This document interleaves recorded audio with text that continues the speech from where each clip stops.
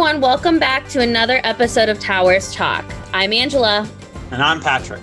Welcome back to another week. The Towers Talk podcast is brought to you by Lyon Bennett and Braxton Towers. Towers. You can live anywhere, but when you're here, you're home. All right, folks, today we are joined by Dr. Christopher MacDonald, the Executive Director of Housing here at WVU. While Dr. MacDonald, or as we call him, Dr. Mac, is not mine and Angela's direct supervisor, he was at one point, for me at least, not for Angela. And we still work really closely with him within our roles as RHCs. So welcome, Dr. Mac. Hi, thank you for having me.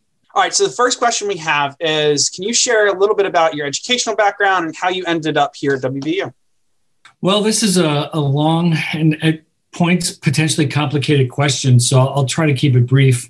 As an interesting note, I actually went to 3 different undergraduate institutions. I started off at George Mason, spent a little time at the University of Vermont, and then ended my undergraduate career at Appalachian State University in Boone, North Carolina. Stayed there for my master's degree. My student affairs experience there was so significant that I chose to make this a profession. I'd been geared up to be a teacher or a lawyer. I was actually going to do a fellowship at Wake Forest, and then I just decided I wanted to do student affairs, and App was one of the best places to do it. So there I had a pretty strong watershed experience as a residence director, as a graduate student, and I just stayed in residence life for years. After that, I spent some time at Loyola in Maryland, and then spent a long time at Virginia Tech, more than 11 years, just around 11 years there. And while I was there, I began my doctorate work. And then prior to completing my doctorate work, I actually went to Georgia and served as the executive director for University Housing there, completed my doctoral work while I was there, which was a fun challenge, and was there for about 5 years until coming here back in 2016, which brought me back to Appalachia, to the mountains that I love, and to this phenomenal institution at WVU. Awesome. I have a quick sidebar story about Dr. Mac and how I knew a little bit about him before I started working for him at WVU. Sorry, Andrew, I know this isn't part of our plan. And I know you love so much when I do these random. I love a good stories. plan. Yeah. So as everybody that listens to our episodes know, WVU has a residential curriculum model for how we engage our students. We've talked about that a bunch of times on these episodes. And the last job I had at my last school at Towson University was summer of 16. They asked me to do research other schools and curriculum models because they had just finished their first year under it, and they wanted to be able to find similar schools to compare themselves to without going to RCI. And so I looked up all these schools that I could find on the internet about what their curriculum models were. And I do this presentation the week that I'm leaving. The last thing I do for them, and I talk about Georgia Southern University. And I was like, their information's all public and on the internet, and they are the model. Like, whatever you all want to do, like, this is what you should build it off of. Like, everything that I could read, it was like really, really enthralling. And I was like, this is awesome. Like, they really have this. And I'll never forget my supervisor at the time, who ended up being the officiant at my wedding, Jason. He said to me, well, that's great. I'm glad to hear that so well, because he's your new boss and we're going to be calling you to ask for more help since you're going to be working for him. So I don't think I've ever told you that story, Dr. Mac, but I wanted to, decided to save it for this moment specifically. Well, that's great.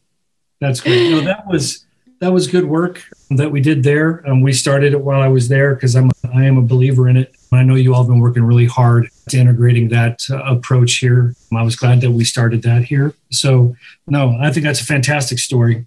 Fantastic story. Thanks for sharing that, Patrick. No problem. Awesome. So, Dr. Mac, we know this year obviously has been tough, I guess, for lack of a better word, with COVID. It's been many things. What do you think went well in housing and the residence halls despite these challenges during the pandemic? Well, not to be overly broad, but we're here.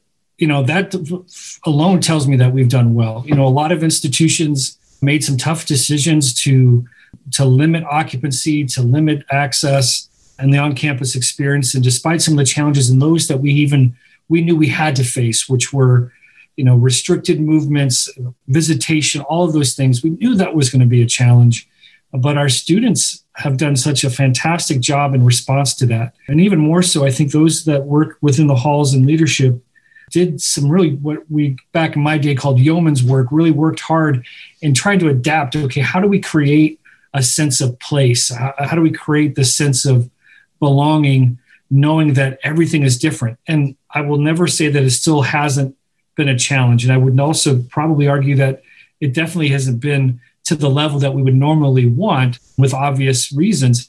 But I think folks have done a great job.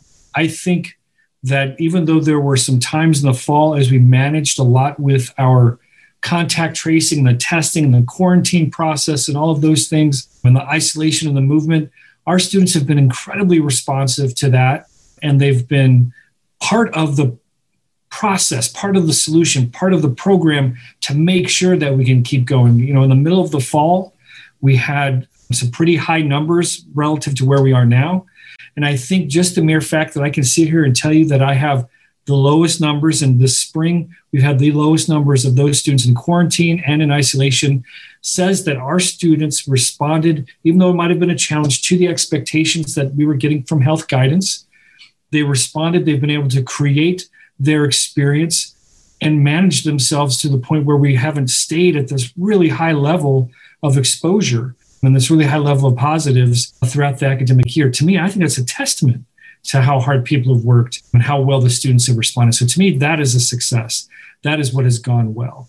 And when you also think that our students have spent more time, you know, we like to joke and say you will spend, and it's actual real, you will spend more time in the residence halls than you'll spend in a classroom while you're a student and you're living on campus. That has never been more true, obviously, than this year. And our students have been in these spaces, and I think probably feel in some ways more connected to their immediate environment than students have even in the past. So I think there's ways for us to try and really garner what that means to them, and how do we turn that into some positive efforts for us in the coming year or in coming years. What can we learn from this experience? And I think our students, because everybody's experienced it, are going to be great resources for us to make sure that we continue to move forward. So those are just a few things I think went well. I marvel at the fact that we've been able to have colleagues across the country who have had to do different models and had different challenges. And when you think of some that we've faced and that are on the way our students have responded, I've been nothing but amazed, and without sounding contrary or biased or even patronizing, I've been proud of the way our students have responded. I could not agree with you more. And I think that, you know, we've done really well to navigate the challenges, and shout out to our RAs always. You know, I think Patrick and I do this probably maybe every episode, but I think that, you know, the RAs have done a really great job with trying to navigate, you know, building our communities when it seems almost impossible, you know, during a pandemic. And I know it's been so challenging for them and so exhausting. So just wanted to give them a shout out and thank them for their efforts as well, for just doing their absolute best and making things work during this. So thank you for that. Yeah. I think one other thing that's gone really well, and I think deserves some note, is how our facilities group has responded. Absolutely. You know, when you think about the extended expectations of point cleaning, touch point cleaning, and just the constant sanitation, and putting that our lack of positives is as much a result of their mitigating places of potential infection. They're taking care of these spaces and their constant oversight of that and being responsive. The fact that we put a lot of things in suite bathrooms even. I know Towers, we don't have suites, but you know, we've done that through the rest of campus in some of our suite spaces. And they've just been able, and they've been hit with times when half of their team would be on quarantine based off of a positive. And so people have had to shuffle from all different parts of campus to try and make sure that we kept up. And I've been really impressed with them and their tenacity in trying to make sure that our students are able to stay healthy, stay in place, and even more than anything, stay on campus. Yes, they've been phenomenal. Everyone should go thank your facilities workers right now if you see them in the halls. Awesome. Dr. Mack, move out for the halls is coming up pretty quickly. You know, Yep. By the time this episode airs, you know, it could be, you know, a week or 2 weeks before final exams start. So students are going to be moving out real soon. Can you explain what the move out process is going to look like for our students? Sure. I think in a lot of ways, it'll look similar to what they might have experienced in December with obvious exception is that they're actually moving all of their items out. We know a lot of students like to take a good portion of their belongings home with them over break anyway, but this is going to look a little different, where when they moved in August, we had this extended move-in period and we had appointments. The natural progression of final exams on over a week-long period kind of sets us up for a natural progression, and so there won't be appointments for checkout. We have put out a survey just to ask students when their intended time of departure, and that kind of helps us game plan some of the traffic. So move out will look in many ways like it has in the past, with some obvious exceptions. We will continue with our cart management program, and that's where those nice red carts that people utilize for closing, they will stay lined and sanitized through the move out process this year. We are asking folks to limit their carts to one and to make sure that they are prepared before they bring the carts up, so that we can be as quick as possible and that it can be turned over to someone new. We are asking that only 2 people, much like move-in, come in and help students move out. So if that's both your parents or a parent and a friend or whomever, that you still only can have 2 people join you in that move-out process. One of the other pieces is we definitely need you to stop by the main desk on your way out the door, whether, especially in towers, that's to drop off your keys and to make sure that we know that you've gone, because then we start a clock, and that's when we get ready to go in and clean your room, review your room, and look it over. But especially in the next couple of weeks preparing for it, start taking things down off the walls. Start making things, don't pack it up to where it becomes really difficult to navigate and impacts your ability to study. But the last thing you want to do is wait till 2 hours before whoever's picking you up to come and grab your stuff. And then, because you will leave things. You will leave something behind you didn't mean to leave behind, and odds are you may not get it back. And so to try to mitigate those lost bits of important property or personal items, start packing some of those things together now and getting ready so that when you do get ready to move out, it can go really quickly. And then lastly, you have to do your best to return the room in the condition in which you found it. You have to clean up. You can't leave things strewn all over the floor. You can't leave trash behind, because that can incur some charges. We anticipate that we will have some students that do that, but for the most part, students do a great job. They get ready, they move out. And last thing, number 2, if you have a microfridge, make sure you get it ready. There's some instructions in the materials that you'll get from the different staff through towers that tells you how to make sure that your microfridge is ready to be taken as well, to avoid any charges with them. So preparation, get ready. Don't wait till the last minute. Make sure you clean. Make sure you're also very careful taking things off the walls, and just get ready. So you're not rushing at the end and you end up forgetting stuff. Thank you so much. Such a great point. And just to do a shout out of where our checkout locations are. So Bennett Tower will check out at the Bennett front desk at all hours. Lion Tower, we're going to have a checkout at the Lion back door near the RHC office back there. And then after 8 p.m. during the week, you will check out at the front desk. Patrick, where's your locations over on that side of towers? They're going to check out at our Brook Braxton front desk, regardless of time of the day or day of the week. Awesome. Thank you. So Dr. Mack, I know you alluded to this a little bit, but are there any further restrictions that students need to know about when it comes to move outs? So outside of the 2-person limit, obviously PPE is going to be required. That's not going to, I know that becomes old habit, but I also know a lot of us are experiencing what they call mask fatigue. You know, you're getting a little bit more free. If you're a student that's been vaccinated and your family that's coming in is vaccinated, you might think, okay, we're cool, we're good to go. Nope, we still need you to do PPE. We still need folks to social distance.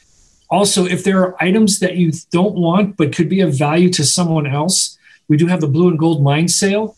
And what that is your opportunity to donate some of these items that think is trash, but you also don't think is something that you want anymore. There are donation locations in both checkout areas, near both checkout areas in towers. Make sure you tell your friends in other buildings to offer those items up, because that is a big opportunity for us to contribute to some good causes in the area. The only other restrictions are being mindful of your time. You know, I mentioned that before. You know, the parking is going to be at a minimum, so you're not going to want to hang out for too long. And checkout usually goes much quicker than check-in, because you're actually taking things down and putting things away and going, versus setting things up and trying to get things just right. So closing, I think, goes really well. But if you've not thought about what if you've been getting lots of Amazon boxes all semester, you might want to consider what you were brought in, like the car. You might need the truck on the way out, unless you want to start taking some things home intermittently. I know some students might even pick up and take off and make some prelim trips home. But be mindful of how much you have, because there's sometimes there's nothing funnier than watching people try to stuff things in cars that just aren't going to make it. That was literally me in college. Thank you. Yeah, I was going to say, I've been on the wrong end of that as well a couple of times. I mean, it's like you could just walk around parking areas and the meme, a decision was made here just pops up because there's just stuff. I said, that's just not going to fit. Or how many different ways can you see someone try to repack a trunk? I mean, Tetris is just in full force for some of these families trying to make sure. And so be really mindful of what you have, and maybe even do a prelim trip if you have that opportunity to do so. Awesome. Thank you so much, Dr. Mack. Absolutely. All right. So the last question that we have, the question that we end all of our TTP episodes on: what is one piece of advice that you wish to share with our first year students here at WVU? It's weird. I think I'm going to give you kind of a dichotomy here. My advice, especially for this first year group, is don't dwell on this year, but don't forget this year. Don't dwell on the things that you didn't maybe get to experience this year, but know that you've been kind of forged in a matrix that's not ever existed before. You are going to come out stronger in many ways than the preceding first year classes. Whereas you didn't maybe get to have some of those experiences, you've had a different experience that's going to make you more resilient, more apt, more capable than I think in general than a lot of the preceding classes. So don't dwell on it. Don't go, we didn't get this, we didn't get that. Sit back, reflect, especially once you get out of this year, and look at the success that you had. Look at the different ways that WVU tried to make things work and how you tried to make things work and how you did make it work.